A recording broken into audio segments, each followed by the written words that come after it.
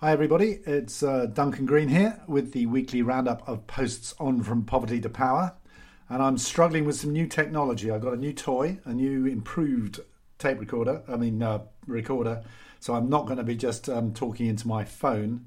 Let's see if the sound quality is any better. I certainly hope so. Excuse me. So first up was the usual links I liked, and the standout piece this week was the CIA Sabotage Field Manual from 1941, which gives tips to CIA operatives how to commit sabotage in various kinds. But the one that stuck with lots of people on the internet was general interference with organizations and production, because it sounds uncannily like the CIA has infiltrated large numbers of academic departments and NGOs, because they say things like, make speeches, talk as frequently as possible and at great length. Illustrate your points by long anecdotes and accounts of personal experiences. Or bring up irrelevant issues as frequently as possible. Haggle over precise wordings of communications, minutes, resolutions. It all sounds horribly familiar, so I really enjoyed that piece. There's some other good stuff on links I liked. Including some yet more analysis of the mistakes we made over Ebola, and some very nice animation of stories about migration, which I thought was excellent. Next was what's special about feminist research. This is Caroline Sweetman, Oxfam, one of Oxfam's gender gurus, who's been editing the Gender and Development Journal for decades. And their latest issue, which she introduced on the blog here, is on feminist values in research. And so it was a whole series of articles, as is the way with journals. And Caroline Huyton sort of picked out in an overall post what feminist researchers have in common. And she sort of picked out things like context is everything. Feminist researchers are happy with complexity, ambiguity, nuance. That the way statistics are used is often very limited. For example, averages leave out far as much as they include. But there is a kind of feminist movement within statistics, feminist movement within measurement. There's a feminist monitoring, evaluation and learning movement, which we certainly have a lot of at Oxfam. So there's a real sort of engagement with the whole question of measurement and statistics. And Caroline pointed to sort of commitment to innovative methods, especially around participation, and the researcher giving up power to the researched. I asked her in the run-up to her writing this blog, okay, but a lot of that just sounds like good research. So is there a difference between feminist research and good research? To which her answer was yes. And she gave a couple of reasons. One, obviously, feminist research focuses on the situation of women and highlights a number of areas that are overlooked by traditional research, even good research, on things like feminist economics, looking at the unpaid economy and the care economy, and that there's a sort of an intrinsic and indissoluble link between activism and research in the case of feminist research. I still think that's basically good research, but we can carry on that argument forever, I think. But I think what's probably happened is that a lot of people who came to research have learned in other areas, have learned from feminist research, so it's therefore percolated through to other research methods. Next up, I've been involved for a couple of years now with a program called Action for Empowerment and Accountability, which is one of these big research consortia led by the Institute of Development Studies and funded by DFID. And John Gaventa and Katie Oswald had the difficult job of summarising the first phase of 3 years of research. It's a project to research how empowerment and accountability take place in fragile and conflict-affected settings. They used Egypt, Mozambique, Myanmar, Nigeria and Pakistan as their main case study countries, but we also went to some other places like Tanzania. And John and Katie, I thought it was actually they put together what for me is a bit of a model summary of a difficult, of a wide-ranging piece of research. They identified 8 key messages, and I'm going to talk you through them all. So one is, in these fragile conflict and violence-affected places, there is a prevalent mood of fear and distrust which have to be taken into account when we talk about our ideas of accountability and empowerment. That people may just be too scared to take action, or they may not trust the authorities or people in positions of power to do anything, even if they do take action. And you have to understand that. You can't just come in and say, well, this is what we do in Britain. This is why don't you do it in Myanmar or somewhere? You've got to think about the psychology of people taking action or not taking action, and how fear shapes and changes the way you take action. Similarly, second lesson, I think, is you need to re-understand the nature of authority. There are parts of Myanmar where actually the government is not in charge. The armed ethnic organisations are in charge, and they are essentially the government. So you need to think in terms of public authority, not the state, not just the state. So who is in charge?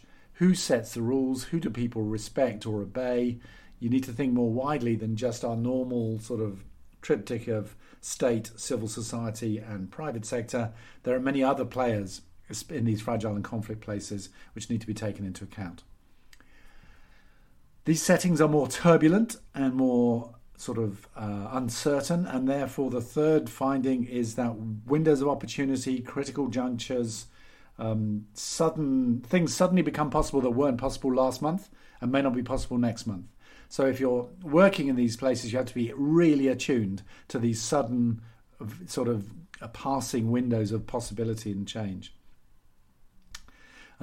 Fourth is we don't always, the nature of people taking action in these countries is not always recognisable to outsiders. We go looking for social movements, people protesting in the streets, people in formal organisations with constitutions and accounts, and actually it may be much more below the radar than that. It may be people through cultural associations or through just neighbourhood associations, or there's a lot of action takes place below our radar, so we need to improve the quality of our radar. Fifth is that women's collective action is absolutely critical in many of these places, and that this has been sort of overlooked, I think, in a lot of the research. So some really interesting work in Egypt and elsewhere on the role of women's organisations and women's collective action as a channel for empowerment and accountability in some of these places. And then the Gaventa and Oswald get on to the donors, and they basically their recommendation to donors is proceed with caution, look before you leap, don't jump in with your best practice from elsewhere, and always think that if you're going to operate in these very complex, rapidly changing situations, you need to push power and decision making as close to the front line as you possibly can. Don't think you can backseat drive this from the head office, because you just won't know what's going on. So a strong sort of endorsement for the whole thinking and working politically kind of approach there.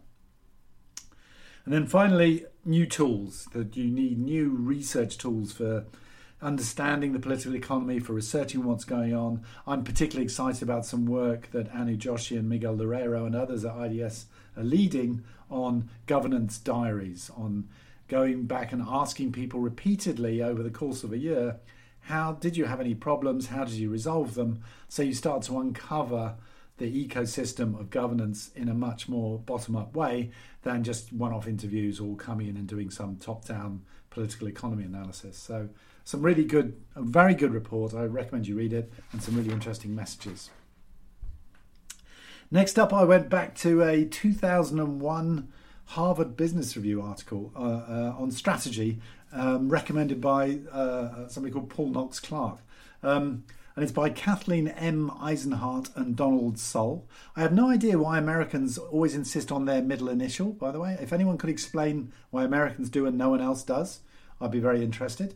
I never say my name is Duncan J.S. Green, but this is the kind of what people do in America. Anyway, Kathleen M. Eisenhart and Donald Sull, presumably has no middle name, wrote a really interesting piece in 2001 called Simple Rules.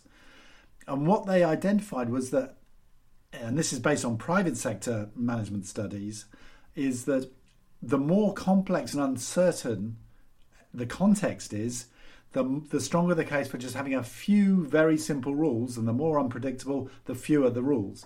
And I just thought that made absolute sense in terms of where NGOs and aid organisations are. And the bit that it really added, I've been talking about, strategic rules of thumb, for example, for a while. But they had a nice little typology about the kinds of rules that they're talking about, which I think can easily be applied to NGOs and aid organisations. So they have 5 kinds. They have how-to rules, which is, what makes our process unique? How do we do things differently from other people? Boundary rules. So what kinds of opportunities do we pursue and what kind do we just leave to others? Priority rules. So how do we rank? What's the process? We've got a bunch of opportunities which we think fit within our remit. How do we set priorities amongst those? Timing rules. So how do we time our action, our jumping in, our intervention in relation to the emergence of those opportunities? And then exit rules. So how and when do we decide to stop doing something? That seems like a really useful typology for working through the rules of thumb, which I think make a lot more sense than most strategic plans when you're talking about how an organisation should be working over the next few years. And then the final post this week was a new report that came out on Friday by the Fight Inequality Alliance, and it starts from the point of view that there's been an enormous global discussion on inequality in recent years. But that's been focused on the problem, lots and lots of number crunching and graphs and Branko Milanovic and all these people writing about inequality, what the problem is. A lot of policy solutions. So, this is what, Piketty talking about his global wealth tax or whatever. But this report looks at what are people doing about it on the ground. They're looking at what they see as an emerging inequality movement or movements and saying, okay, let's go talk to them. So they did a survey of 170 or so activists. They did one-to-one interviews, in-depth interviews with 40 key inequality activists. And they try and find the shapes that are emerging in this new global inequality movement. And there's a couple of things. It's a 40-page report. It's got a lot in it. It's written by May Miller Dawkins, who's an old friend of mine. But a few things I picked out which I thought were particularly interesting was how they emerge. So a lot of them emerge in struggle, in particular moments of crisis, of pushback, of struggling for survival. But others from exclusion, so groups of people who just not seeing themselves represented, rural communities or LGBTQI groups, whatever. They're sort of setting up their own organisations, and there are also conventional, broad-based NGOs and international NGOs working on a range of issues. A lot of caution on outside support, so the perils of outsiders coming in and speaking for people rather than with or supporting other people to do their own talking and helping them with that. But also a really interesting piece on the practicalities, how the practicalities of outside support end up reinforcing inequalities, even when as you're trying to tackle them. There was a really nice quote from an activist in India who's one of the elite saying, well, we're in New Delhi, we speak English, we've got all the jargon, we've got Skype, we've got Zoom, we've got, WhatsApp. So it's just easier for a foreigner, for an outsider, to talk to us than to try and talk to an activist on the ground when they don't even use phones, let alone Skype or internet. And he's very aware, or she is very aware of that exclusion, and it's something that we need to take into account. They also had a really nice and sort of reassuring piece, given how gloomy a lot of people are, on examples of both holding ground and gaining ground. So, where are they winning? Very nice sort of examples there. But also a whole piece on stopping negative change, which has become a major function of some of these movements, is just stopping things getting worse, blocking new legislation which is going to exclude new groups, this kind of stuff. So a really useful report, and with that I shall end today's rant.